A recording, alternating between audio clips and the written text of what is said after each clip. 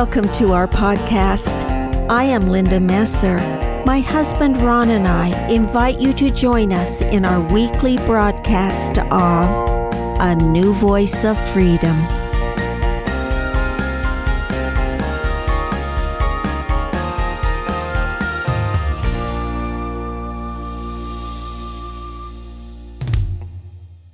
Welcome to Season 4 of A New Voice of Freedom. The podcasts are taken from the 4 volumes In Defense of Christianity, written by Ronald Keith Messer. This podcast is part of a series we call Poet's Corner.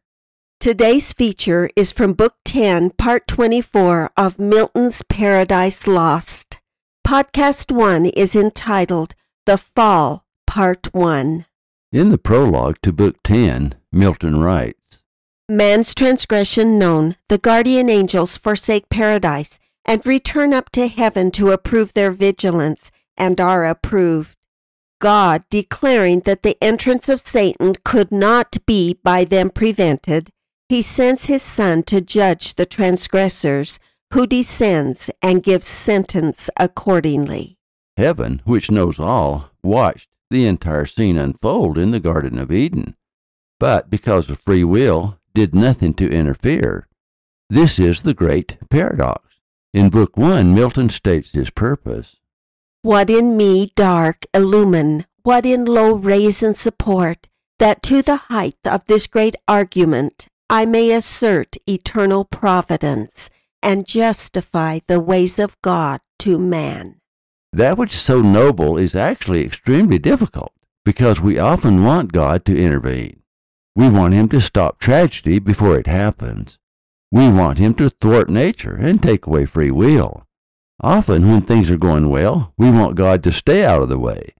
When they are going poorly, we want God to step in and save us from ourselves. That leaves the great question. When should God intervene, and when should God remain aloof and silent? Many have lost their faith because they blame God for the evil in the world. Some who reject God depend entirely upon their own genius and assign the rest to fate. Others, however, like Jacob, often wrestle with God. Like Milton, we all must strive to understand the ways of God to man. The paradox of the Garden of Eden is that before Satan appeared, there was no opposition. One day was just like the day before, and would have continued so forever if Satan had not entered the garden. For agency, we must be enticed both by God and by Satan and be left to choose for ourselves, as was Adam and Eve in the Garden of Eden. It was necessary for Adam and Eve to leave the garden to have free will, agency, freedom, and liberty. One must know sorrow to appreciate joy. We are all Adam and Eve, and we all, as we grow up, are required to leave the Garden of Eden. The grand question then is, how do we persuade God to intervene in our lives? That is why faith is the first principle of the gospel. Faith precedes all miracles, because agency must be preserved. Our invitation allows God to intervene without violating our agency. The question is, will he intervene even when invited? That is the second paradox. The greatest power on earth is faith in God. Faith also precedes hope and requires patience and trust.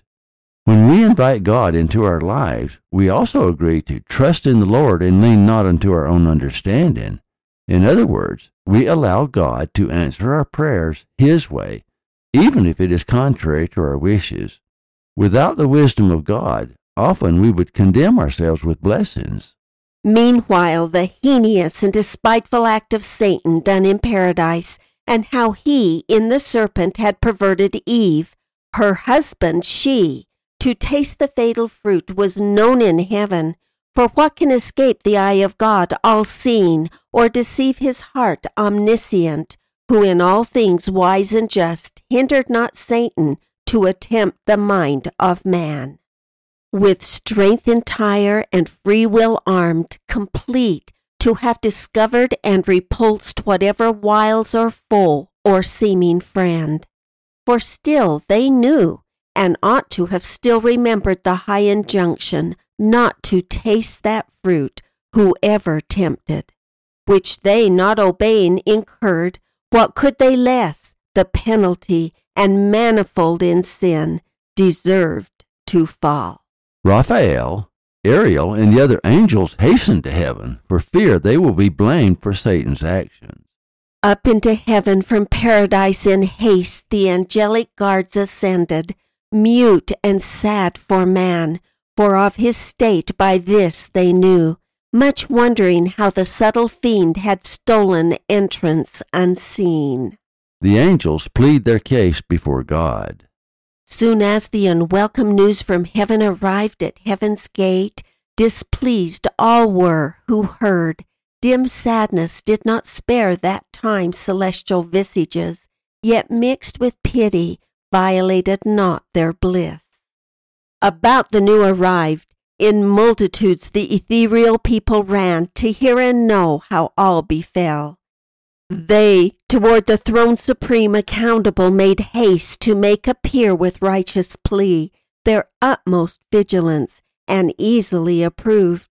When the Most High Eternal Father from his secret cloud amidst in thunder uttered thus his voice. The Father exonerates the angels, telling them that he foreknew that Satan would tempt man. Assembled angels, and ye powers returned from unsuccessful charge, be not dismayed nor troubled at these tidings from the earth, which your sincerest care could not prevent, foretold so lately what would come to pass when first this tempter crossed the gulf from hell. The Father explains that he knew the fall in advance. I told ye then he should prevail in speed on his errand. Man should be seduced and flattered out of all, believing lies against his Maker. God also makes it clear that he is not responsible for their fall. One of the greatest fallacies of man is to think that God created both good and evil.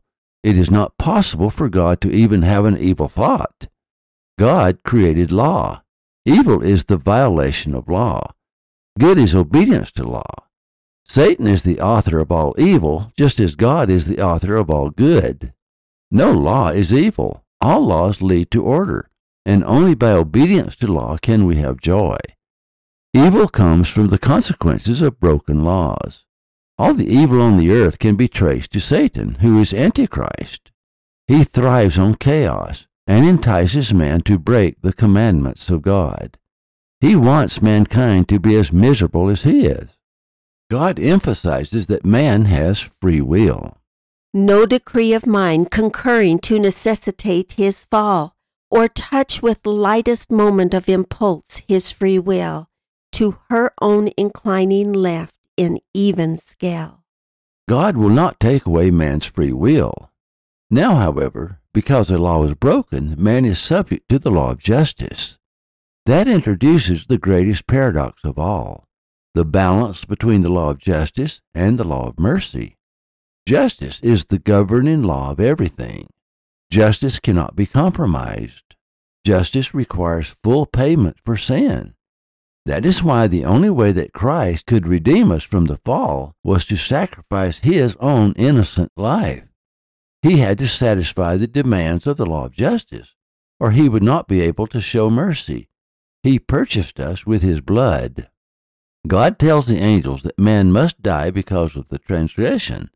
Even though death was postponed, it will still come before the day is over.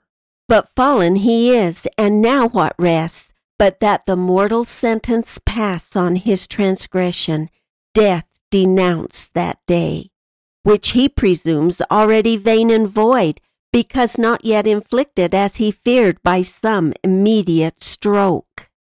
But soon shall find forbearance no acquittance ere day end. The Father turns to his Son because the Father understands the significant role the Son must now play in our lives. Before the fall, we did not need a Savior, for Christ, under the direction of the Father, created the heavens and the earth. Having prepared the earth and the Garden of Eden, Christ created Adam and Eve and placed them in the garden. Christ is our Creator. However, if Adam and Eve had never eaten of the forbidden fruit, the law of mercy would never have been necessary, and Christ would never had to sacrifice his life. But just as God foreknew that Satan would entice them to eat the fruit, God foreknew that Christ would have to sacrifice his life for the atonement of mankind. It was the plan from the beginning. In their fallen state, mankind is incapable of self-redemption. Only Christ, a perfect being, could fulfill that role. The Father emphasizes that justice cannot be cheated. That is what he means by not return as bounty scorned. Justice shall not return as bounty scorned. But whom send I to judge them? Whom but thee, vigilant Son? To thee I have transferred all judgment, whether in heaven or earth or hell. Milton, a biblical scholar, is alluding to the scripture in John. John 5:22. For the Father judgeth no man, but hath committed all judgment unto the Son. The Father outlines the role of his Son, our Savior and Redeemer. He defines the role of justice and mercy, recognizing that only Christ can save us. Easy it may be seen that I intended mercy colleague with justice, sending thee, man's friend, his mediator, his designed both ransom and redeemer voluntary, and destined man himself to judge man fallen. The Father assigns Christ some of his many titles: man's friend, mediator, ransomer, redeemer, and judge. The Father concludes, So spake the Father, and unfolding bright toward the right hand his glory, on the Son blazed forth unclouded deity. He full resplendent all his Father manifest expressed, and thus divinely answered mild. Christ responds to his Father, clearly defining his role. Everything he does under the direction of the Father. The only reason that Christ never violated the law of justice is because he did everything with exactness that his Father commanded him to do. His Father is the law of justice. The Father must remain perfectly just, or he would cease to be God. God could be just without the Son, but he could not be merciful without the Son. The Son made it possible for the Father to be both just and merciful. The Father could not sacrifice his life for us because he was already an immortal, resurrected being. When Christ said, Be ye therefore perfect, even as your Father which is in heaven is perfect, he was talking about the resurrection. Only in the resurrection can we be perfect. At the time of Christ's statement in the Sermon on the Mount, Christ, though perfect, was not resurrected. That is why he used his Father as the model of perfection, and not himself. Only in the resurrection is everything complete. Only then can we be sanctified and purified, and in a perfected state as the Father is. Christ made it possible for us to have a resurrected body by dying for us on the cross and then rising from the dead. Only Christ could be born of Mary and take upon himself a body of flesh and blood, thus making him mortal and subject to death. Christ declares that his purpose is to do the will of the Father. Father eternal, thine is to decree, mine both in heaven and earth to do thy will supreme, that thou in me, thy Son beloved, mayest ever rest well pleased. Milton defines Christ's earthly commission. His role is to satisfy the law of justice that he might show mercy to fallen man. Christ continues, I go to judge on earth these thy transgressors, but thou knowest, whoever judged, the worst on me must light when time shall be, for so I undertook before thee. And not repenting, this obtain of right, that I may mitigate their doom on me derived, yet I shall temper so justice with mercy, as may illustrate most them fully satisfied, and thee appease. The purpose of Christ is to mitigate the fall and temper justice with mercy. Adam and Eve may have mercy, but Satan can have none. He is a son of perdition. He rebelled against God, even while standing in the light and power of God. He knowingly rejected Christ. That is why Satan is beyond redemption.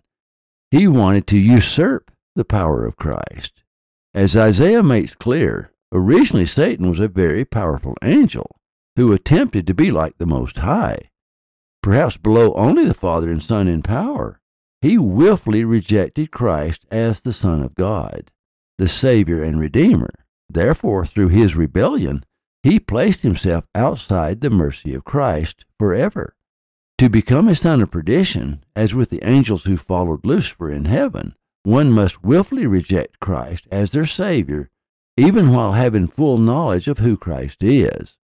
All but the sons of perdition can be redeemed from hell. Please download Season 3, Podcast 256 and 257, Uttermost Farthing. Milton, more of a Puritan than an Orthodox Church of England, is independent in his interpretation of the Scriptures. I found it interesting that in the Gustave Doré edition of Paradise Lost, which I used for my reference, that a critic said, in his epic work, Paradise Lost, John Milton seeks to justify the ways of God to men through the familiar Christian myth of the fall from grace. Milton is writing Paradise Lost in competition with Homer's Iliad and Odyssey, but Milton did not view the creation story of Adam and Eve as he viewed the Greek myths. He was a literalist. He believed in God, in the Holy Bible, and in the creation story. I remember once reading a critic of Milton who was astonished that Milton drew so much from the first 2 chapters of Genesis.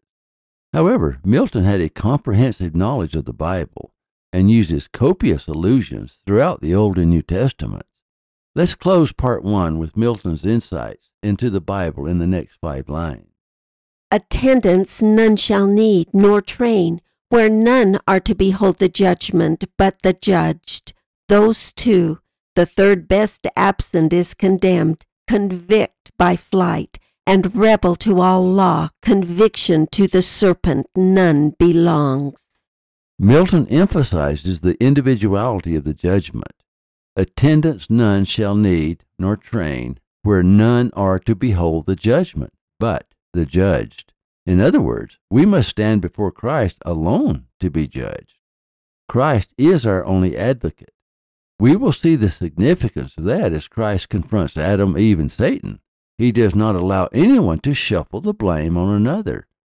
As he told the angels, speaking of Adam and Eve, whatever wiles of foe or seeming friend, for still they knew and ought to have still remembered the high injunction not to taste that fruit, whoever tempted, which they, not obeying, incurred. What could they less, the penalty and manifold in sin, deserved to fall? He holds each one accountable. Milton also separates the judgment of Adam and Eve from the judgment of Satan. In fact, only Adam and Eve qualify for judgment. It is a nice play on the word judgment. We frequently think of judgment as condemnation, but Christ doesn't. Remember his previous words. Of right that I may mitigate their doom on me derived, yet I shall temper so justice with mercy, as may illustrate most them fully satisfied, and thee appease. That applies only to Adam and Eve. Satan receives no mercy. Christ said of Satan, the third best absent is condemned, convict by flight, and rebel to all law, conviction to the serpent none belongs. Satan is rebel to all law. It is only through law that we are sanctified, preserved, and perfected. Therefore, Satan cannot be sanctified by law because he willfully rejects all laws. In other words, Satan will be subject to the law of justice, but will not be redeemed by the law of mercy. He is convicted already because he is rebel to all law. The sons of perdition are all those who knowingly and willfully remain outside the law and choose to become a law unto themselves. There is safety only in obedience to the laws of God. Please join us next week as we continue Book 10 of Paradise Lost.